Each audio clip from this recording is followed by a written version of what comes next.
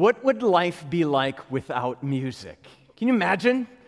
And not just in times of worship like this, but in any times of living life to the full. And as we've been reminded, songs of summer, what would summer be like without the ability to roll down the windows on a beautiful day and listen to music pumping up the jams as you're riding down the road? How many of you do that? Yeah, see, I figured a lot of you, some of you we would never suspect do that. You do that all the time, don't you? Or you're at home and you just turn up the music, you just start dancing while you're cleaning the house, or maybe cleaning up the kitchen, or maybe it's just that you can't imagine life without music because you love music so much and you listen to it constantly. And there's so many different genres of music that kind of go to all styles of taste and loves. And you know, one of the things, though, that music accomplishes beyond having lots of different styles, it also has the ability to express pain. Do you know what I mean by that?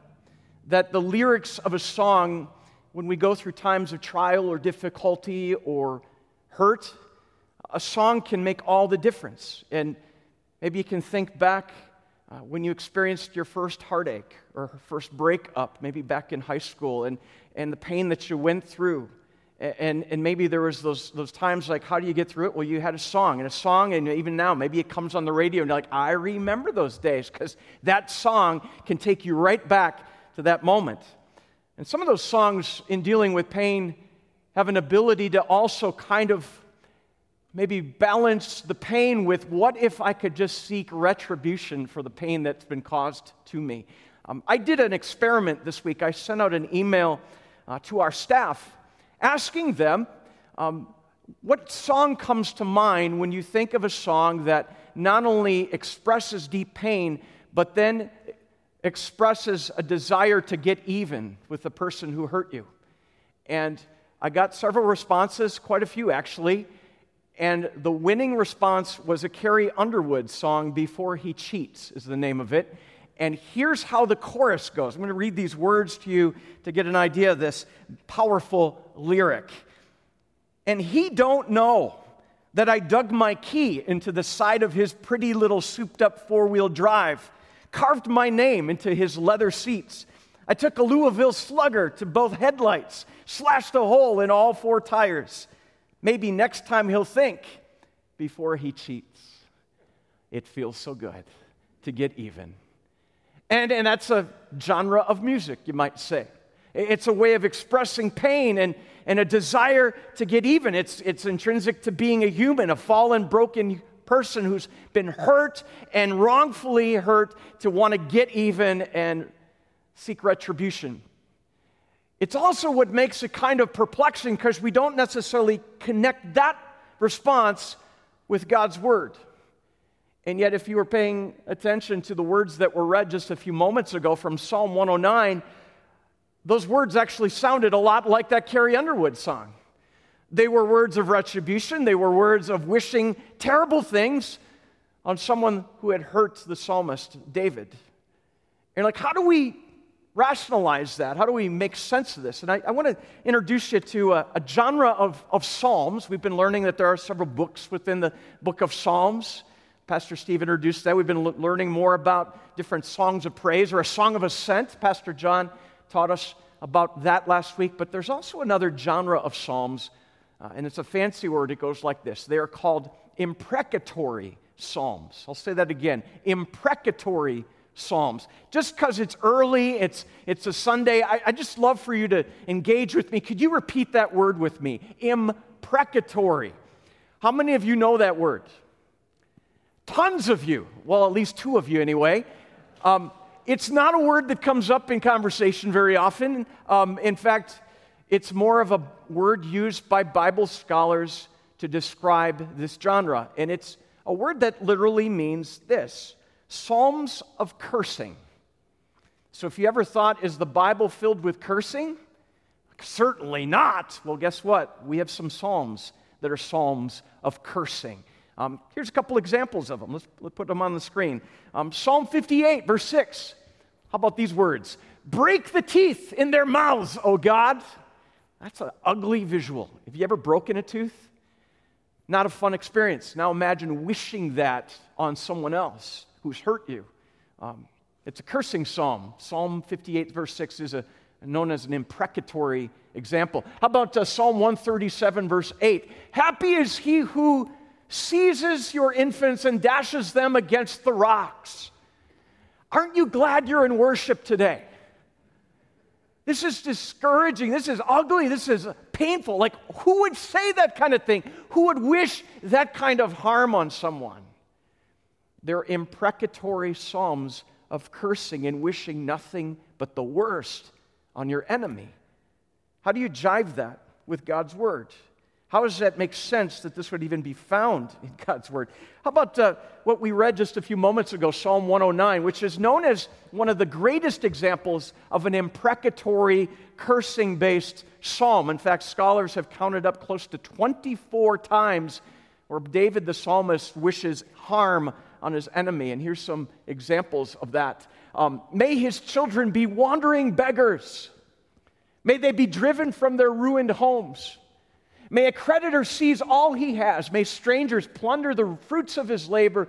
May no one extend kindness to him or take pity on his fatherless children. These are rough words, wishing financial harm and physical harm and spiritual harm. Not only that, wishing harm on an enemy's children. Like, this is heartless. Who says that kind of thing? Might think that kind of thing, but who says that kind of thing? And yet here it is, in God's Word of all places. Now, how do we make sense of this? I mean, especially since we also read in the gospel, here's Jesus saying, you've heard it said, an eye for an eye, a tooth for a tooth. I tell you, love your enemies, pray for your enemies. Love my enemy? Pray for my enemy? That makes no sense, but yet it makes a little more sense in what we're used to hearing from Scripture that is counterintuitive, countercultural, that it's not about getting vengeance and getting even with someone. It's about turning to God and actually loving the unlovable and loving someone who's hurt us. So if that's really the way of Jesus, how do we figure out why the Psalms are here? Well, imprecatory Psalms are an interesting thing. Even C.S. Lewis, the famous Christian author, had a struggle with imprecatory psalms. In fact, in regard to Psalm 109, he once wrote these words. He says, it's an unabashed hymn of hate. That's what he referred to it as. He struggled with it too. Yet other Christian authors and scholars through the years have said, but what if we do a deep dive into these words? And the more we do so, maybe we find that there is a place for them in the Scripture when we look at Scripture as a whole. Certainly, imprecatory language is something that is common to all of us. Whether we've said it, we've thought it. And is there room in the Psalms for this kind of language that are raw and real and honest when it comes to the fact that these are lyrics to songs that are really prayers to Almighty God? It wouldn't be the first time that an imprecatory thought made its way into God's church. Let me give you an example. And it's even a hymn that we sang a little bit ago, and it goes kind of like this. Let's sing this together. Lord, keep us steadfast in your word.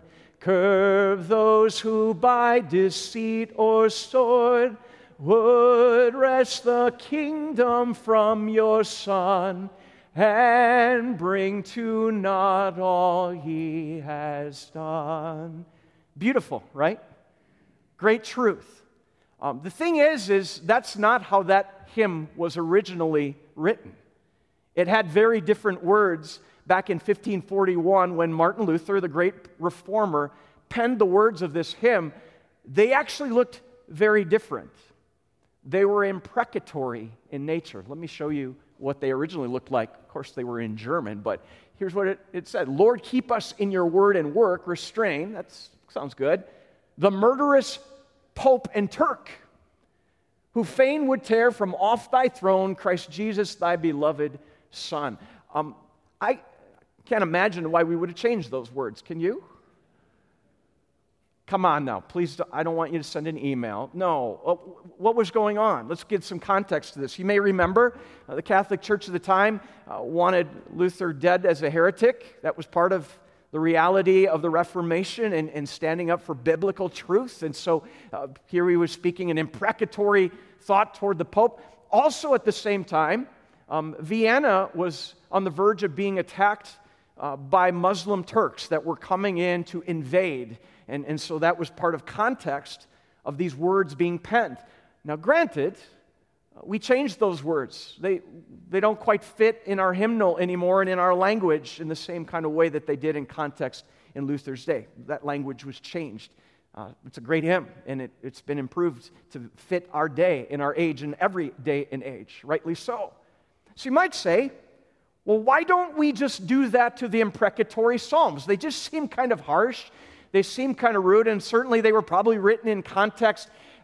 Are they really something that belongs in the Scripture? I mean, can't we just kind of make them sound a little nicer? And again, before you send me emails, I'm not actually suggesting we do that at all. We don't change God's Word. And not only that, God's Word is truth, and God's Word is inspired. And we're actually reminded of that when it comes to Psalm 109. Let me read this verse 8 of Psalm 109. It says this, David writes, "May his days be few." He's speaking of his enemy. "May another take his place of leadership." Psalm 109. These words are actually quoted again later in the New Testament following the death and resurrection of Jesus and the ascension of Jesus. And as the disciples are grappling with now what do we do to deal with the fact that Judas is no longer with us? And Peter quotes Psalm 109 verse 8. He quotes that may another take his place of leadership. He quotes that.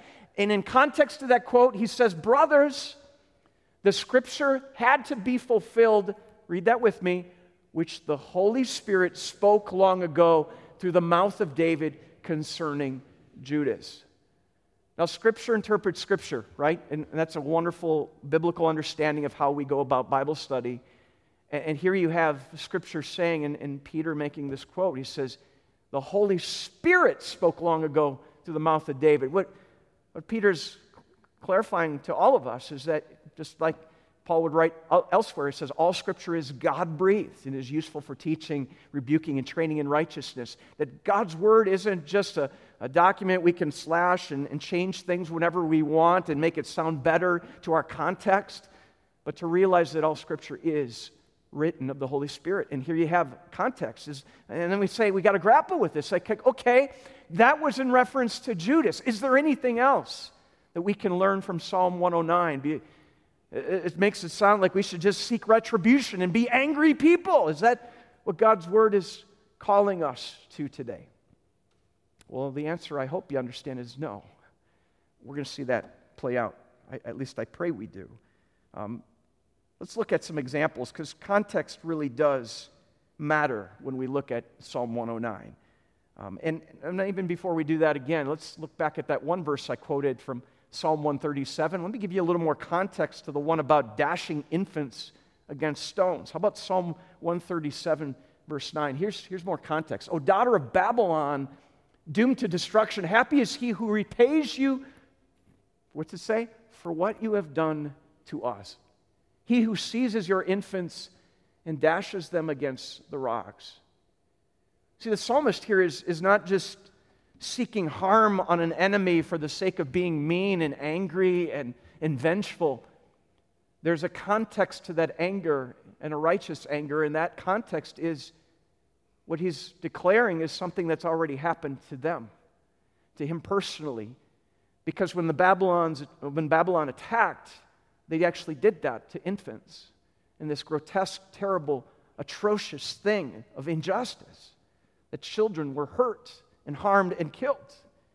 And in the midst of that broken reality and the calling out of a soul, it says, "May it not be. This is not right. May it be that way to my enemy as well."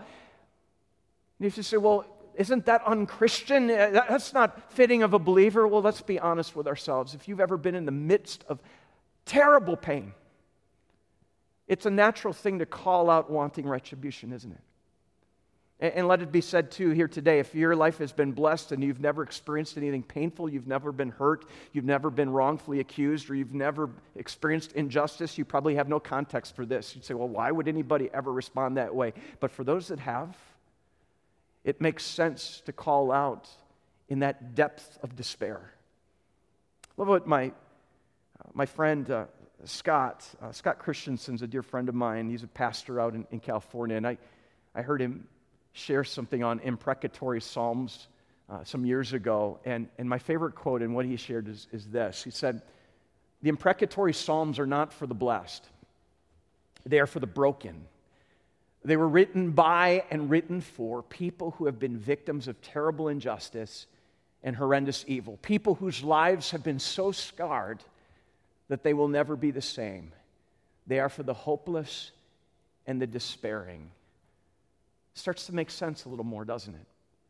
That when you're in that place of the depth of the soul that is crying out in pain and anguish and injustice, how comforting is it to know that that experience of humanity is not foreign to God's inspired word, but that God's word would affirm that that is understandably a reaction we may face in this broken, fallen world. We may call out wanting something to be done. We want justice to be served.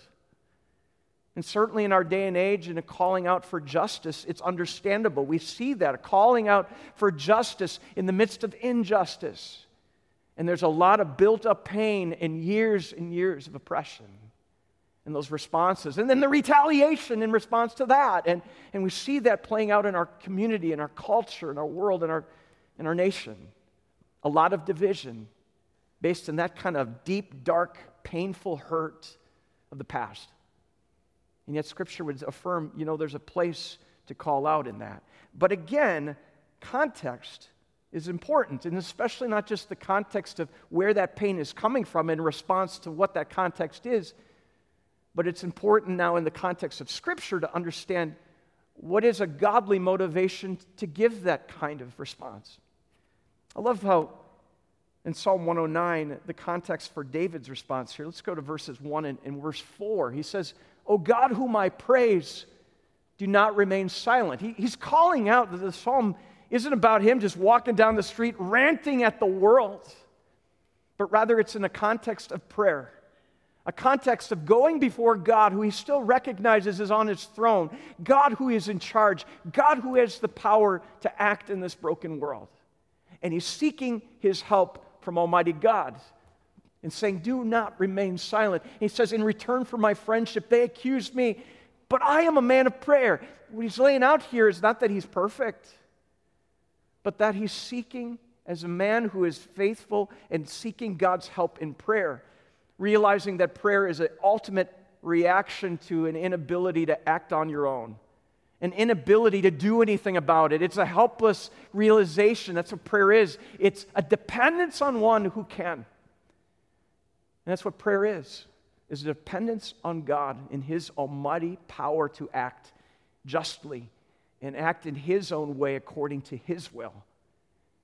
The context for Psalm 109 is David calling out to God to act, not David saying, "I'm going to go take my hands into my own, or matters into my own hands to seek retribution." That's very different. It's a very different place than calling out from your pain and seeking God's help in the midst of that. It's a healthier thing, as you imagine. But not only that, he goes on. Psalm 109, 20 to 21, he says, May this be the Lord's payment to my accusers, to those who speak evil of me." But notice how he recenters his thoughts on that. He says, "But you, sovereign Lord, help me for your name's sake. Out of the goodness of your love, deliver me, for I am poor and needy, and my heart is wounded within me." Here you have that woundedness, that brokenness, that reality that David is facing, and he's turning back to God. "Help me in the midst of this. For your name's sake, Lord." And ultimately, David's concern is, if he, as a man of God's own heart and one who is walking with the title of one who is a follower of Yahweh, and he's being pushed down and being falsely accused, what David is getting at is, what's this doing to your name, Almighty God? And may your name be praised. Act for the sake of your name, the name that I bear as a child of God, ultimately. Puts it in better context, doesn't it?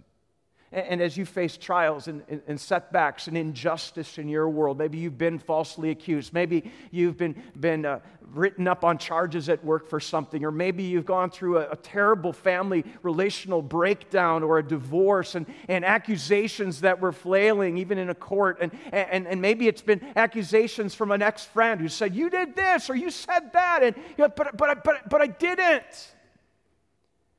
And the pain of those places of hurt and anguish in a fallen world, where do we go with it? And our God says, go to meet with it. I'm the answer.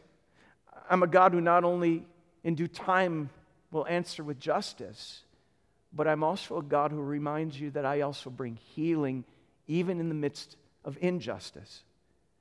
I love how Psalm 109, verse 25 says this, right? I am an object of scorn to my accuser, David says. When they see me, they shake their heads. And you ask yourself, does that ever appear anywhere else in Scripture? And of course, it does. Because there's another one who experienced that very thing of crowds shaking their heads. And it fast forwards us to the crucifixion of Jesus as those who passed by hurled insults at him, shaking their heads. Jesus, who unjustly went the way of suffering and yet willingly went that way because he knew in this world there would be injustice. He knew in this world there'd be brokenness and pain and setbacks and overwhelming despair. And yet he faces the brunt of that. And it's one of those moments where we got to ask ourselves, and how did Jesus deal with that? As our Savior and as our Lord, the one who has called us by name, the one who invites us through faith in the calling in our baptism as treasured children of God to follow him. What does it look like then in a broken, unjust world to follow? Well, Peter would recall that event, and he put it in this kind of context, and he's inspired to write these words. 1 Peter 2, verses 23 to 24. He says, when they hurled insults at him, that is Jesus, he did not retaliate. When he suffered, he made no threats. Instead, he entrusted himself to him who judges justly. He himself bore our sins in his body on the tree so that we might die to sins and live for righteousness. Read that with me. By his wounds we have been healed. It's been striking me a lot in our broken, fallen world, in the call out for justice, and how many times we've seen it play out in the court of law, where maybe all the accusations are played out in a court, and the ruling is brought down by a jury, and that ruling is just. But how many times, even when that ruling comes down and a penalty is paid by the one who had brought about that injustice, how many times that doesn't necessarily bring healing for anybody? It brings justice, yes, but a heart that is troubled and angry and vengeful often is not necessarily changed in that moment. That isn't healed. Something greater is needed in order for healing to occur, and that is forgiveness. And as we've been reminded over these weeks, and we've been dwelling on through God's Word in the midst of all we're facing, we really do believe this. The church is that kind of hope, because the church brings the gospel of Jesus Christ, the one who faced injustice willingly, the one who went that way of a cross to die for the sin and brokenness of our world, and a God who then releases us forgiven and set free as people to lead the charge on what it looks like to bring about love and reconciliation in this world. It's never going to be found in politics. It's never going to be found in a court of law. It's going to be found when God's people who have been given the gospel, the love of Jesus, share it and live it and proclaim it. So what do you think? Is there a place for the imprecatory Psalms, or should they be taken out of the Bible? Well, I hope there's a resounding, let's keep them, because God connects with us as his people there and gives us hope, even truth in Jesus. We praise him for that. Let's pray. Lord Jesus, we ask you, as we study these lyrics of songs inspired and written by David, so may they resonate with us today too. In the face of injustices, in the face of accusations, in the face of pain and struggle, We are people who live in a broken world, and our human response is to want to retaliate. But may it not be. May we instead be people who seek you and the justice that you alone bring in due time. As we cling to your promises in your presence, as we cling to a God who acts mercifully in a Savior Jesus who, in our place, as people who often have been on the other side of that injustice, causing it for others. Yet you loved us and you went the way of the cross to face that injustice on our behalf. Lord, teach us how that can change our mindset and our heart set to be loving and merciful as we are honest with you with our need for renewal here today. So we thank you for your word and the answer that word brings on what you have done as you bring healing here today. Lord, thank you for that gift as your people today, now, and always. In Jesus' name, amen. Amen.